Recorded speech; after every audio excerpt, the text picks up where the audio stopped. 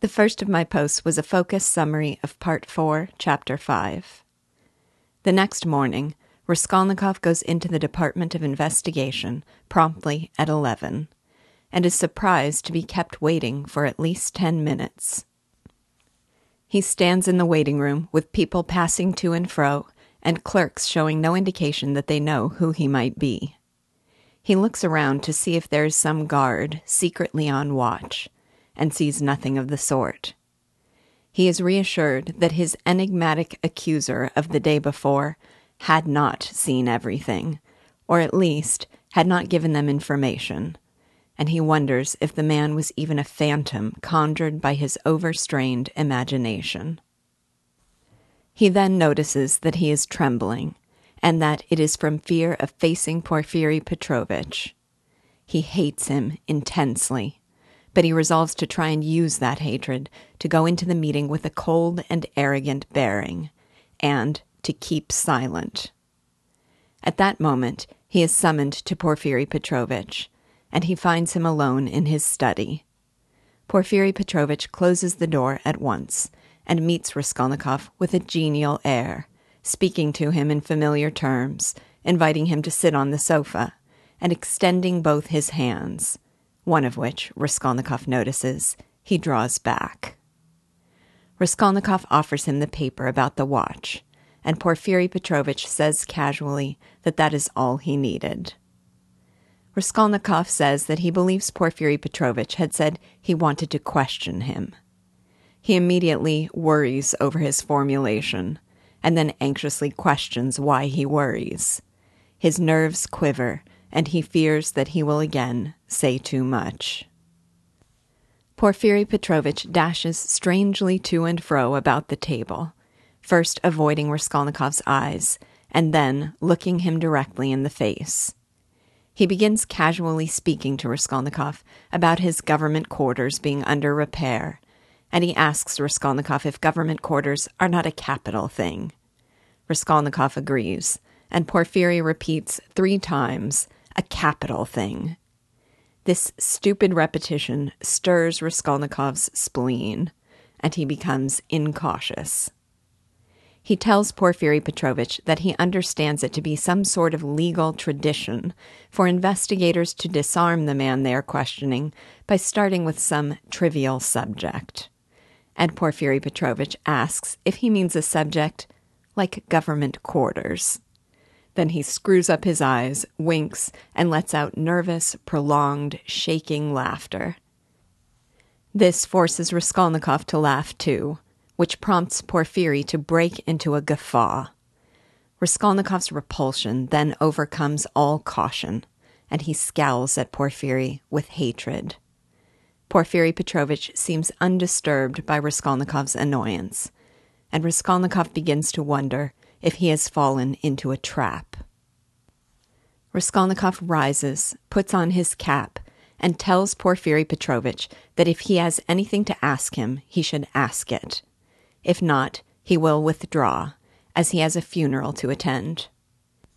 He begins adding details about the man run over and about his own illness, and then feels angry with himself for adding these phrases that he now views as so out of place. Porfiri Petrovitch responds dismissively that he has nothing to question him about, saying he regards him simply as a visitor. He apologizes for his laughter, and flatters Raskolnikov that it was stimulated by his witty observation. He asks Raskolnikov to please sit down, and Raskolnikov does, though frowning and still holding his cap. He apologizes for the difficulty of finding a topic of conversation for 2 clever men who are not intimate, like them.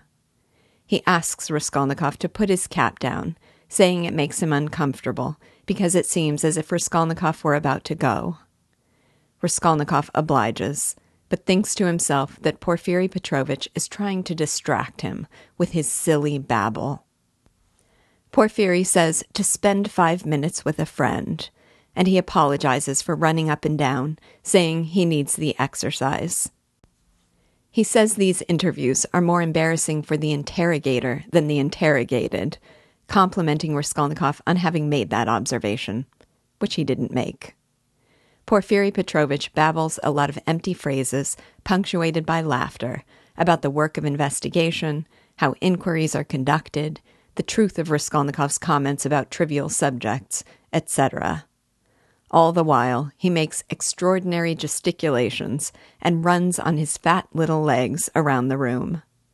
Raskolnikov notices that twice he stopped at the door as though listening, and wonders if he is expecting something.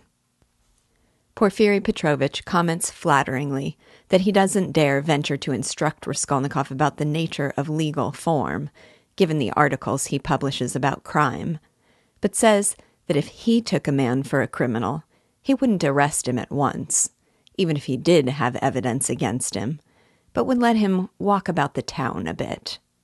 Raskolnikov listens to him with compressed lips and feverish eyes. Porfiry Petrovich goes on, explaining that even if he were convinced of who had committed a crime, he would wait to shut him up until he had irrefutable, mathematically clear proof. He says that the general case, to which legal forms and rules apply, does not exist. Each case is thoroughly special. With some men, especially intelligent men, if he leaves them quite alone and lets them suspect that every night and day they are being watched, they will lose their heads and betray themselves. Such men are sick and nervous and suffer from spleen, and he can let them walk about knowing that they will never escape him. Such men will be psychologically unable to escape. They will brood and worry and circle around him like a butterfly around a candle, and then fly straight into his mouth. Raskolnikov sits pale and motionless, gazing intently at Porfiry Petrovich. He thinks to himself that this is more than a game of cat and mouse. It is a trap. He wonders if Porfiry Petrovich has no proofs and is reckoning on his shattered nerves. His lips become parched and flecked with foam. His heart throbs, and at times he longs to fall on Porfiry and strangle him. Porfiry continues talking, chuckling, and pacing around the room, calling himself a comic figure and a buffoon. He observes that Raskolnikov puts intellect and abstract arguments above everything, just like the men who, on paper, beat Napoleon and took him prisoner, and then surrendered with all their army. He apologizes for his references to military history, saying that he is fond of the subject and that he ought to have been in the army. He says he would not have been a Napoleon, but he would have been a good major. Porfiry continues his incessant talking, seemingly burying his lead, that the criminal, who is a special case, who becomes carried away by his own wit when he oversteps all obstacles, will lie in the cleverest fashion and enjoy the fruits of his wit. But then, at the most flagrant moment, he will faint. The cleverest man will turn pale when doing so is too natural, will speak when he ought to keep silent, will come and ask why he hasn't been taken long ago. He observes that Raskolnikov appears pale, and asks if he ought to open the window. Raskolnikov rises on legs trembling so violently that he can scarcely stand, and says directly that he sees that Porfiry Petrovich suspects him of murdering the old woman and Lizaveta. His lips tremble, his eyes glow with fury, and he screams that he will not allow himself to be jeered at. Porfiry Petrovich asks what is the matter with him. He says Raskolnikov is ill, brings him some water, and tells him to hush, or people will come in. He speaks to Raskolnikov with friendly sympathy, and he looks disconcerted. He tells Raskolnikov that he knows how he went to take a flat, and asked about the blood, calling these foolish actions the consequence of generous indignation on the wrongs he has received in being suspected. He tells Raskolnikov he is ill, and asks him to think of poor Razumikhin, treating Raskolnikov with friendly solicitude. Raskolnikov does not believe a word he says, but he feels a strange inclination to believe. Porphyry goes on to describe a similar case of morbid psychology, where a man only partly, unintentionally responsible for a murder persuaded himself that he was the murderer. But when the case went to the High Court of Appeal, he was acquitted. He dismisses Raskolnikov's self-sabotaging actions as illness and delirium. Raskolnikov's mind whirls as he wonders if it is possible that Porphyry is lying, and to what a degree of fury it might drive him if he were. Trying to penetrate Porphyry's game, he says, "I was not delirious. I knew what I was doing." Porphyry responds encouragingly that if he were actually a criminal, he would never say that. Raskolnikov draws back and stares at him in perplexity. He tells Porphyry that he is lying, that he is trying to show he knows Raskolnikov's games, that he is trying to frighten him or is laughing at him. Porphyry laughs and calls him a wily person, saying he will soon make him believe, because he genuinely likes him and wishes him good. He tells him he must take care of his illness and must comfort his mother and sister. Raskolnikov asks how he knows about that, and he says that from Razumihin and from Raskolnikov himself he has learned a number of interesting things. Porphyry says that if he did suspect Raskolnikov, he would have tried to distract him with trivial matters, and then dealt him a knockdown blow, just like Raskolnikov said.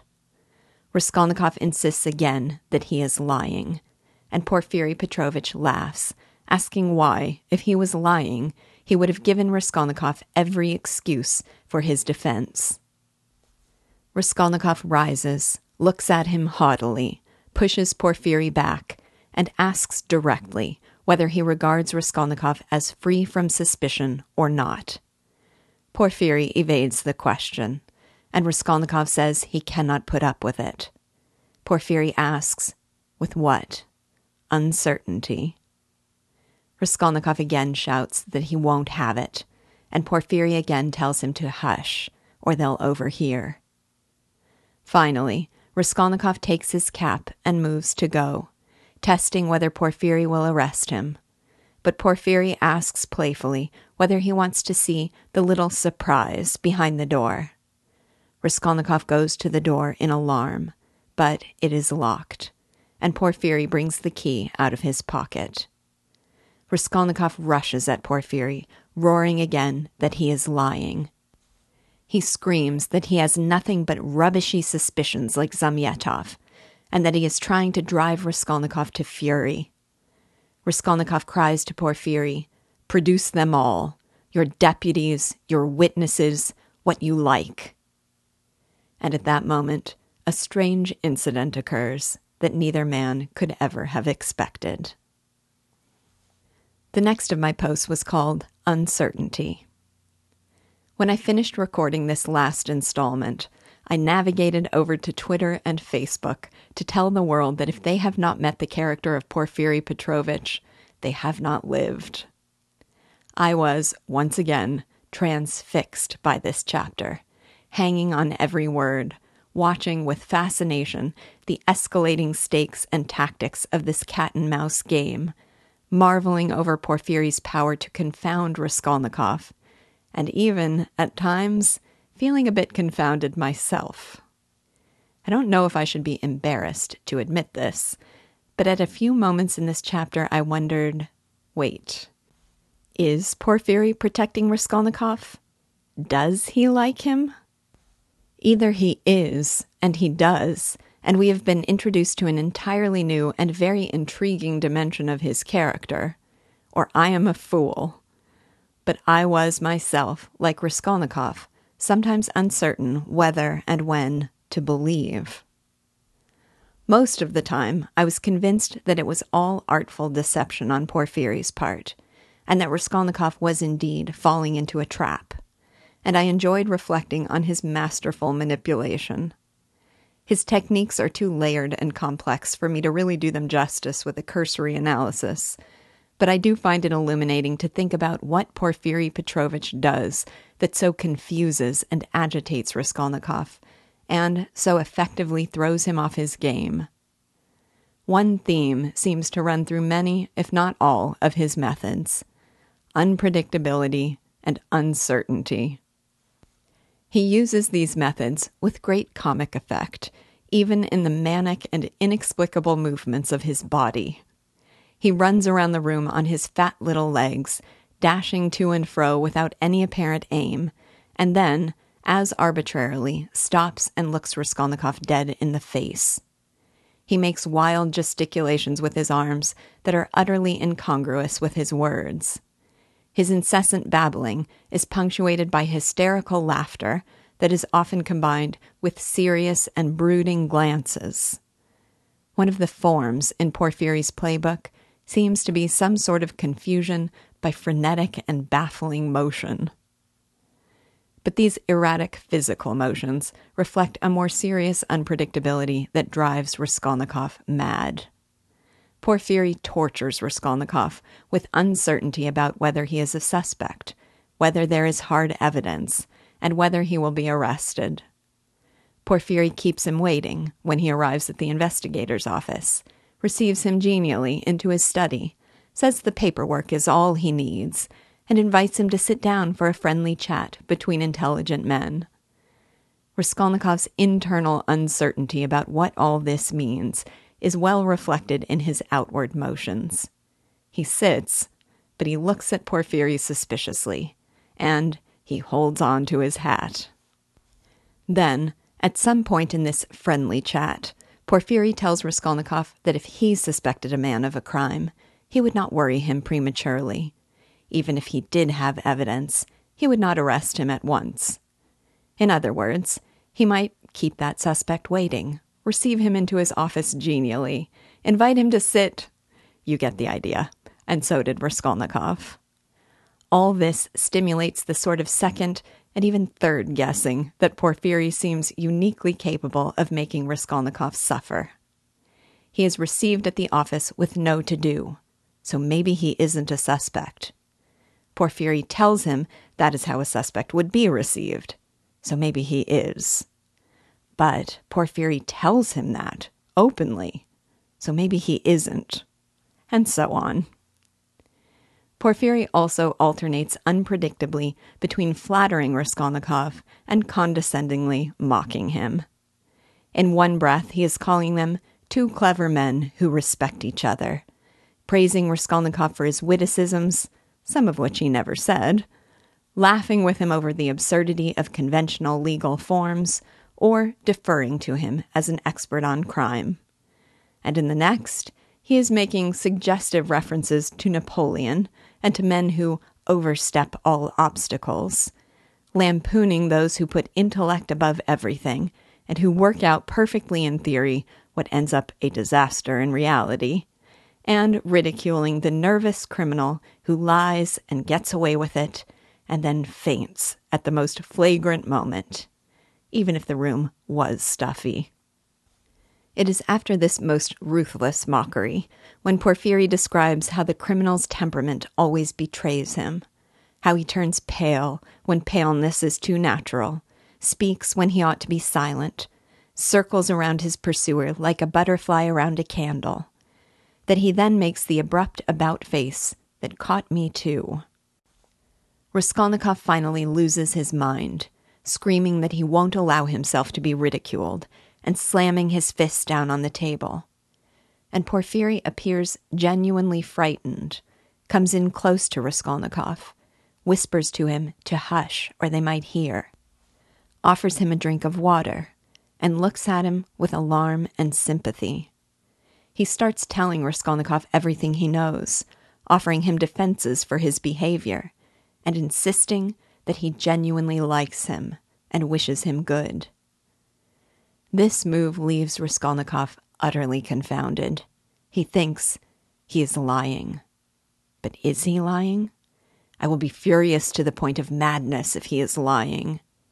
But he is definitely lying. I want to believe he is not lying, but he must be lying.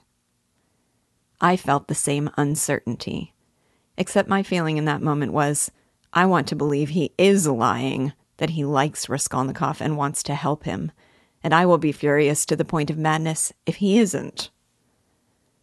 At one point, Raskolnikov cries, "I repeat that I can't put up with it." And Porfiry says, "With what? Uncertainty." Because that is just what he was counting on, and a powerfully effective technique it is. But is this gesture of kindness just part of his ruse, or does he mean it? I remain uncertain, but I am confident from experience with the novel thus far that if I wait, certainty will come. The last of my posts was called On Paper. It seems to me that one of the important themes this novel addresses is the danger of pure intellect, devoid of the human element. It came up in this chapter in Porfiry's description of Raskolnikov as one who, like all young people of the time, puts intellect above everything, and is fascinated by playful wit and abstract arguments. He likens them to the Austrian army at the time of Napoleon.